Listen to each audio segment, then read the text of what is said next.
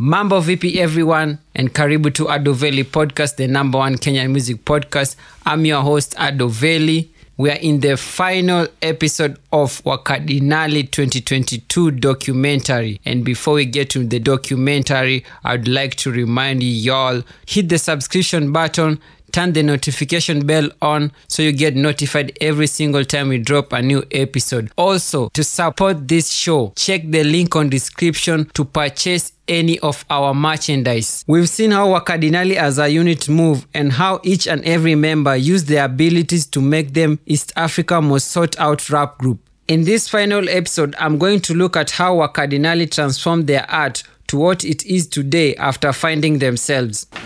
Na sasa kuna ndani ya Cockpit 2, which hakuna mtu amesikia ngoma yote kutoka ndani ya Cockpit 2. Hizi zenye new sikia tunza kuachocha, yani still, yani hiyo ndani ya Cockpit 2 tukitoa itakuwa life changing for everyone. Sisi pekee good, hata marapa wataenda class kidogo, unajua ni poa mkilearn from ndani ya Cockpit because it's major ndani ya Cockpit 2.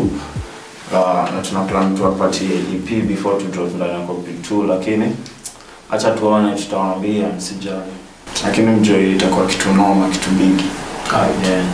Hii album inaitwa ndani ya Cockpit 2. Imekuwa produced na RS66, producer wa Big Beats Africa, na pia kuna maproducer wengine, kuna Kid, kuna Victor J, kuna Clueless, kuna Alex Vice, kuna Jero.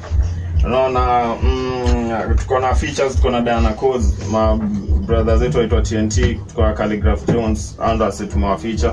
Na basically hii tape inaongeanga about vitu si upitianga kwa hood, unaona. Basically ndio Kenya tuna try kuongelelea, yani lifestyle yetu, vitu si ufanya, hatuwezi kudanganya, kama tumesema hapo ndivyo ndio venye inakwanga. Unaona, basically tu ni hivyo. Na ndani ya Cockpit inamaanisha mind state fulani yenye uko ndani ya Cockpit, uko ndani ya mind state fulani. Kasa hizi si tuko ndani ya mind state ya hustle na kuget wera na kuchange lives zetu, kutoka Islando kwa vumbi mingi huko. Hiyo ndio mind state yenye saizi tuko, na hata ukisikia yote kitakuwa ni basically about that, yani. Ndani ya Cockpit 2 drop on 1st December 2018. And as you have heard, it was produced by RS66 and released under his label, Big Beats Africa. As always, Scam Cardinali was on the forefront to push their project, and what a better way to push it than using his braggadocious element. For instance, he tweeted this, and this was before they had dropped their album. And after the album dropped, he tweeted this. Ndani ya Cockpit 2 had for the first time 2 best Kenyan hip-hop groups in a song, not only one, but 2 songs. And after they released the album, Wakadinali dropped the visualizer to their song with TNT and Calligraph Jones. The song was titled Moja Safi, and the visualizer was released on YouTube. What followed after the release, they dropped singles, and they decided to package all those singles as an EP for fans to consume all together as a project. And from my observation, I think they did that because the 7-track EP had a lot of bangers. In 2019, they released their first and last visuals of the album Ndani ya Cockpit 2. Mangana Manangos was released on 2nd April 2019. Welcome to Islando Venet na Mangana Manango. Woke up so early. Fun fact, Ndani ya Cockpit and Ndani ya Cockpit 2, masters rights belong to RS66. Hivyo ndo tulifanya na Wakadinali. Ndani ya Cockpit 1, Ndani ya Cockpit 2 ni zangu. So una get? Yeah. Wamenilipa, yani una get?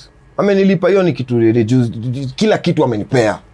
That same year on 18th July 2019, they dropped one of their biggest anthem, Morio Nzenza. Morio Nzenza is a hit too. Morio Nzenza ili hit hiyo idha. No hip hop would have hit manze. Ili call about gang. But Morio Nzenza Munga alipotea manze, alipotelea for like months. Then alikuja brings. Na Morio Nzenza. Ati reputation is same then nikapigwa na ndenga. I can believe these days. Nilitoka jail nikapigwa na ndenga. Hili they was pekee. Morio Nzenza. Madenge madingo plus mapinjiwa mkuru kwa njenga. The song didn't peak as soon as it dropped, but rather later after some months. While Morio Nzenza was going into a sensation, Wakadinali introduced Diana Codes to their fans with the visuals of the song. This came as the first video they had done with her, but actually she had worked with them before. Yeah, Codes is in the building. Yeah, Codes manze ndio another artist amesainia Wazuza Nation. So tumekam na ni officially kuambia wase ako hapa manze. Some Joy, she's the one girl. Yeah. Man. That Atoti dub is crazy. For real. I'm digging it. Under Zoza Nation, Diana Codes was signed, but actually she was active since December 2018. She did release her debut single Atoti, produced by Alex Vice on 3rd May 2019. Before that, she had worked with Wakadinali on another single titled Gimme Your Love. These guys have supported me from day one. You know, Mori and Zenza, they've been with me since day one. So when was day one for you?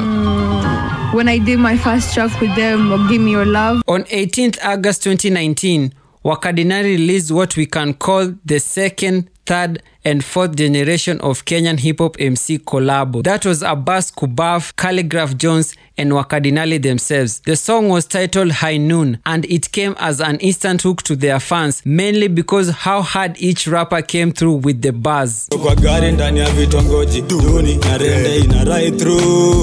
Around September that year, Kenyan hip-hop scene was hit with a wave of hip-hop MC coming together and dropping cyphers. Wakadinali capitalized on the movement and dropped theirs, and it was titled The Wrong Cypher.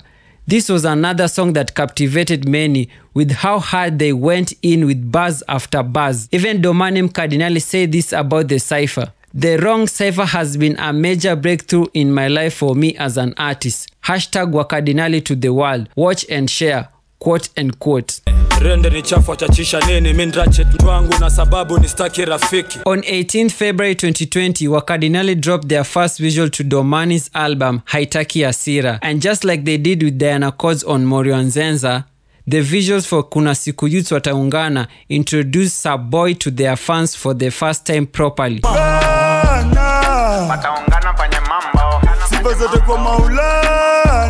Saboy was the second artist signed under the Zoza Nation label. Also for him, he had been active for a while before the collabo with Wakadinali. Zoza Nation actually niliwa join kitambo, but me I was not singing. I was writing music. Yeah. So from there nikaona manzeni maandika ngoma mingi. It's time pia mimi nijiandike hizo ngoma. Actually kuanza kufanya muziki nilianza hapo 2015. Yeah, ndio nilianza kuingia booth. Yeah, hiyo ndio time tumepatana nao, alafu 2018 ndio sasa nikaanza kujisukuma kabisa. Saboy debut single dropped on 2nd October 2019, and after his debut, he was featured heavily on Siwasaida Jeshia Katululu album. In the inaugural Uncut Hip Hop Awards of 2019, Wakadinali walked with 7 awards. On 27th March 2020, Wakadinali dropped Lockdown, and the song was in line with what was happening to Kenya during the lockdown period. It was also the second song off the upcoming album, Victims of Madness. Roll like a real black man, Tomboya, PLO Lumumba, lockdown curfew, nyumba kumi. On 8th May 2020, they released yet another single off the album, and on this particular record, Siwasaida's verse was the most outstanding one. Ndugu ya Sule visually wananiita DOP. On the loose card and Schmida. Lockdown single was just an introduction to Siwasaida as man a driller. When Extra Pressure dropped, fans got the confirmation how Siwasaida was a great rapper and he had mastered his craft with drill music. Retired of late. IG model On 23rd June 2020, Wakadinali tweeted the progress of the upcoming album and also shared the album will have Morio Nzenza, which at the time was their biggest song. Sasa unajua one of the songs in scope for Victims of Madness ni Morio Nzenza and Extra Pressure. Oh yeah. Like just imagine it's ngoma mbili already ziko and we refer to those songs as lightweight yani jupale hivyo kuna mangoma sasa yani sasa zile ziko na uzito zenyewe sasa yani sasa so ase wakwe patient tunawakia production pia lazima i sound fiti tuko na Alex Vice, one of the best producers. Tuko na RS66. Yes. Tuko na Africa pale Gondani. After the announcement on 12 October 2020, Wakadinali released the 4th track of the album titled Triple XL. And what kept recurring is Domani doing the hooks and choruses with each release, and on top of that, Suicida verses kept getting better and winning more fans with each release. The following month, on 7th November 2020, Wakadinali officially released Victims of Madness under the record label Zoza Nation. Even though Ska mentioned there was nothing like a song that changed their lives, I will say Victims of Madness was the album that changed their lives. And all this can be attributed to the internet and the COVID-19 pandemic, not forgetting their plans and hard work. In the 2020 Uncut Hip Hop Awards, Wakadinali as a group won Best Rap Group of the Year, and Ska won Artist of the Year with an additional award on a song he was featured by Steph Capella titled Wewe Ni Nani. And the group award of the year goes to Wakadinali! Best Male Artist Award goes to Ska Mkadinali!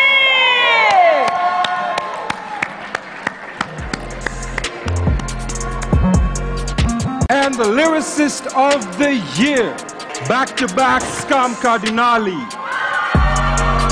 So ladies and gentlemen, Collabo of the Year, Uncut Hennessy Hip Hop Awards 2020 goes to Wewe Ni Nani! The following year in 2021, after the government of Kenya was lenient with its COVID-19 restrictions, Wakadinali were booked for a club event in Westlands. It was a hard time for everyone, but the crowd that showed up at Blue Door was crazy and huge in numbers. By 1st September 2021, Wakadinali album had already surpassed 1 million streams on Boomplay. This was another achievement the album had impacted in their lives. Up to now, during the recording of this episode, the album has surpassed over 8 million streams on Boomplay platform alone. Wakadinali as a rap group, they were having difficulties in attracting corporates, but when the Hennessy bag hit their door, it was the beginning of a new journey to them. Hennessy did the Kenyan Cypher with them, Brida LW, Steph Capella, and Steph. And one member of Wakadinali featured, and that was Domani, alongside Steph Capella, Ecstatic, Elishelai, and Gold Trigger. After the Cypher, they also had an influencer campaign with Hennessy Kenya. While doing all this, Wakadinali were filling local joints and headlining different shows in the country. They never stopped for that year. They rocked Oktoberfest by EABL, another corporate gig. Rocked Firimbi Nation, rocked Soulfest by Sauti Sol. At Uncut Hennessy Hip Hop Awards of 2021, Wakadinali dominated again with Drill Artist of the Year being Domani, Male Artist of the Year being Ska, Collabo of the Year with Avoid Those People, Rap Group of the Year being Wakadinali. They finished the year on a high and started 2022 on a high as well. Currently, Wakadinali have the biggest song in the country off Domani's sophomore album titled Exposed, Munga's Revenge, and Geri Negi is the song which they featured Saboy. Wakadinali journey was not easy, and for them to stay consistent in the game with projects after projects and solo projects as individual artists for each member, it's a journey that had different obstacles and hardship. Starting from how their former manager tried to finesse them, it's one of the tussles they had to face, and that was just the beginning. They have been facing a lot of rejection in efforts to get accepted by corporates. Wakadinali are the fucking baddest, man. You guys keep doing your shit. Don't let nobody stop you. After corporate work, bro, we'll find a way. So, keep doing you. Another challenge they faced, and was again from their camp back in 2021 around July, was when Wakadinali had issues with their beat maker and producer Africa Beats. It was ugly, though not many realized it. From YouTube, Africa had blocked Ska's song Ops, and from Wakadinali's page, he had blocked Morio Anzenza and Nyara Nyara. I'm happy to know they settled the issue, and a big shout out to Drill Digest for sitting down with Ska to clarify this. Anyway, the issue was out of way because since then, Wakadinali have worked again with Africa, who produced their current hit song, Geri Negi, and also their songs were back on YouTube after a few days. Remember in episode 1 when I introduced Africa Beats? If you don't, I will leave a link on the description. Make sure you follow to have a better understanding of this documentary from episode 1. As far as Kenyan hip-hop is concerned, Wakadinali have had a huge impact in the scene of Kenyan hip-hop. Toka boom bap, already tulikuwa tumeshikilia. Na drill like ukiangalia, like tunaweza sema Wakadinali ndio pioneers. Sure sound like watu wengine wamekaa kugutuka tukishazoza huko ndio wakashtuka kumbe ndio kitu. So I think not like everything wanna touch to my golden plex hapo. Yeah, trendsetters every day, man. Yeah. They have influenced the drill scene in Kenya. This can be traced from when Natty dropped Wrong. The packaging of the song and also the title is an inspiration from Wakadinali. Actually, by the time Brooklyn Boys got people's attention with their drill hit song Nairobi, Wakadinali had already dropped Morio Anzenza, Lockdown and Extra Pressure. So when Domani says they are the pioneers of drill in Kenya, they mean it because they have influenced the drill sound in Kenya, and when they started, people didn't care much, only to jump on the bandwagon later on. Wakadinali have never had any beefs in their career. What they have experienced in their career is controversies, like the one they had in Switch TV. Most of the time, Wakadinali are misunderstood. For instance, this time that they were at Trace East Africa Radio, it was a heated discussion between Domani and Calvin, but the good thing, Calvin understands Wakadinali, and the discussion was off air. You know one thing, NCSK doesn't make enough money for the government ijali about it. You know, 20 million, 50 million. You need to Ruta on a regular day, bro. Of course. You always say Makitukai, because we always have to be very respectful of other people. I want to take a break. Hey, bro. Always say hivyo kwa national. No, because you see at the end of the day, kuna kitu inaita war. That's why we don't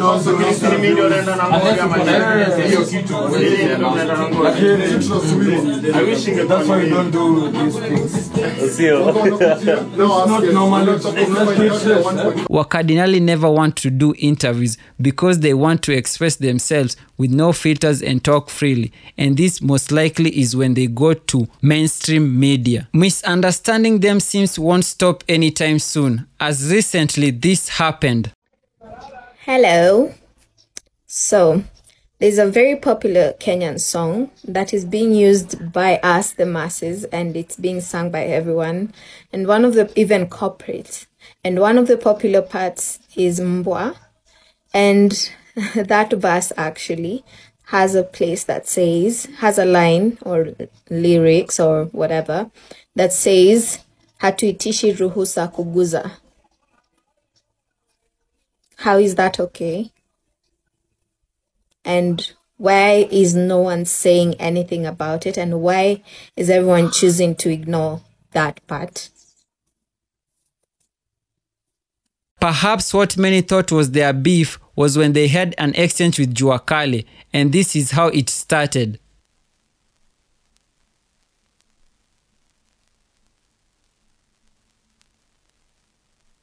What fueled Jua Kali to tweet this was due to a misunderstanding they had before. But the reason why he talked because bado tulikuwa na history, tulikuwa tumekosana yani jo hiyo ngoma hiyo mambo mbaya yani unaona. Hiyo sasa ndio ikaleta the whole thing hadi akaongea hivyo unaona, because it was so unnecessary for him to say that. Unaona. Yeye ndiye alifungua njia ya mimi kumwambia whatever I want to say.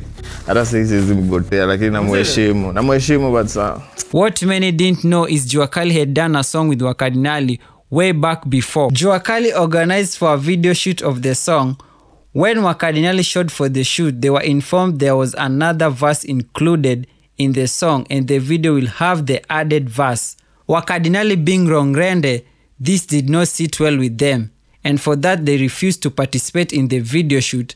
So Jua Kali ended up not shooting the video, and when Ska says they already had issues way before, that is what he was referring to.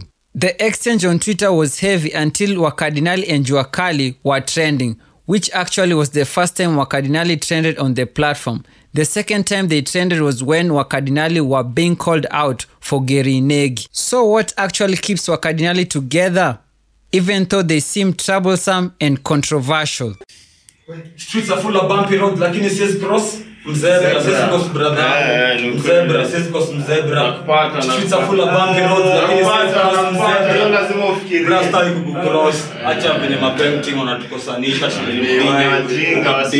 acha venye maplera wanatukosanisha lakini najua streets ziko hivyo ziko na bumpy roads lakini siwezi cross mzebra siwezi cross mzebra kwani mimi ni mlaina no Mr. cross mzebra najua maplera. During the recording of this documentary, Wakadinali was scheduled to drop ndani ya Cockpit 3, All Grown Up, on 4th July 2022.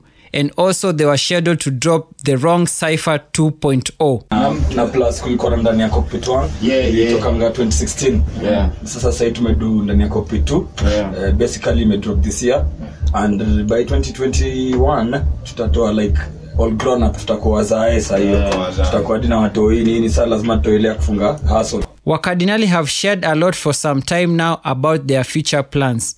They were working on a pay-per-view event in 2021, but it didn't happen. They are yet to materialize on it. Right now, we are coming with a pay-per-view platform where people will be able to perform and make your own money. That's very intelligent. Investment ka hizo ndio tunatry kufanya. Unaona kaa Kadinali and the whole as a nation. You feel me? From me, what I'm expecting in future to see happen is this what Kevo Kefos shared on Ikonini podcast. Bro, I hope Scam na watch hii kitu bana. Wakadinali my niggas, I hope you're watching this podcast fam. Nyinyi sasa ndo wale wase bro, me I'll do whatever yani niambieni tu. To help you fill up that carnival my niggas. Just say the word, just say the word. Sai ni time yenu manze. A lot of eyes ziko kwenu. A lot of fans wanna expect big things from you manze. So you gotta bro, heavy is the head and you wear your crown. Ladies and gentlemen, we have come to the end of this documentary, the Wakadinali 2022 documentary as presented by Adoveli Podcast. If you are new here, kindly make sure you have hit the subscribe button. As for me, I've followed Wakadinali way since 2018. I mean, their journey has not been easy and it has been full of ups and downs. But one thing I'll say, the success that they are enjoying right now at the moment, it didn't happen by night. Wakadinali, starting from the 3 members, each one of them has their own capability.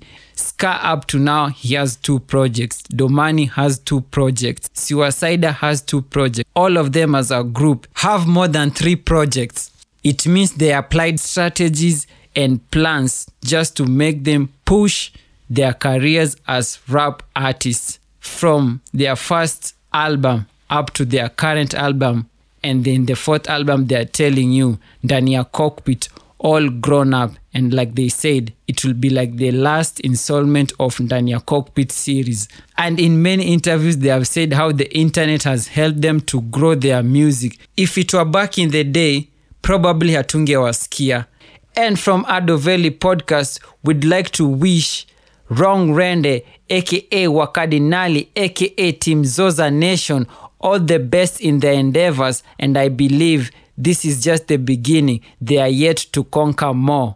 And by the way, if you didn't know, Wakadinali, courtesy of Scam Cardinali, he did name Adoveli Podcast as the Wrong Podcast. Yo, this is the Wrong Podcast kama kawa manze, unajua keep it wrong. Scam Cardinali, Mr. Riz Mangwai, aka Scam Cadibangi, Master Cove manze, unajua kama kawa we keep it wrong. Rende manze, buo.